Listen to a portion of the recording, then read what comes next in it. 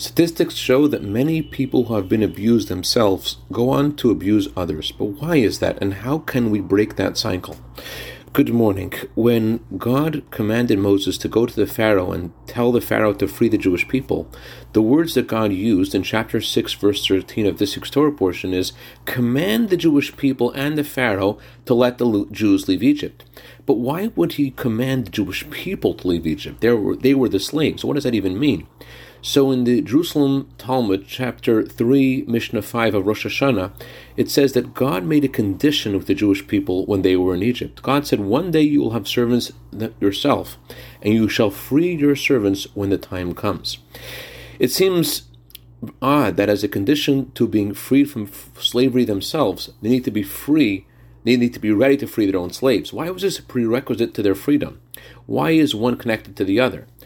So the Talmud talks about Mashiach ben Yosef and Mashiach ben David, and the Chassidic masters ask, why do we need two Mashiachs? And the answer is, one Mashiach is to take the Jews out of exile, but a second Mashiach is needed to take the exile out of the Jews.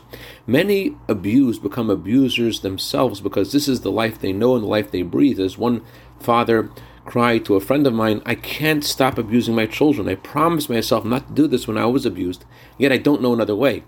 Although abuse displays power, displays strength, it is really coming from a place of excessive weakness. Because you were abused yourself, you feel empty and worthless, and you have this need to control, to humiliate, to bring down. Being truly free from abuse is being able to compliment, being able to pump someone else up.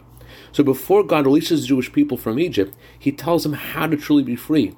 If you want to be free, you need to be able to empower others. A truly free soul is one who can emancipate and create a leader in others. I'd like to dedicate a minute of Torah today to the neshama of Reb Chaim Katzir, whose anniversary of passing is tonight. May the neshama of Reb Chaim ben Yosef have an aliyah, and may he be good to better on behalf of his family for all good, b'seich klal Yisrael. Also, I could dedicate this to a couple that just recently got engaged. Mazel tov to Mayor Gordon and Rivka Mintz. May your wedding be b'shat tov u'mutzlachas. Binyan adayad. Have a wonderful day.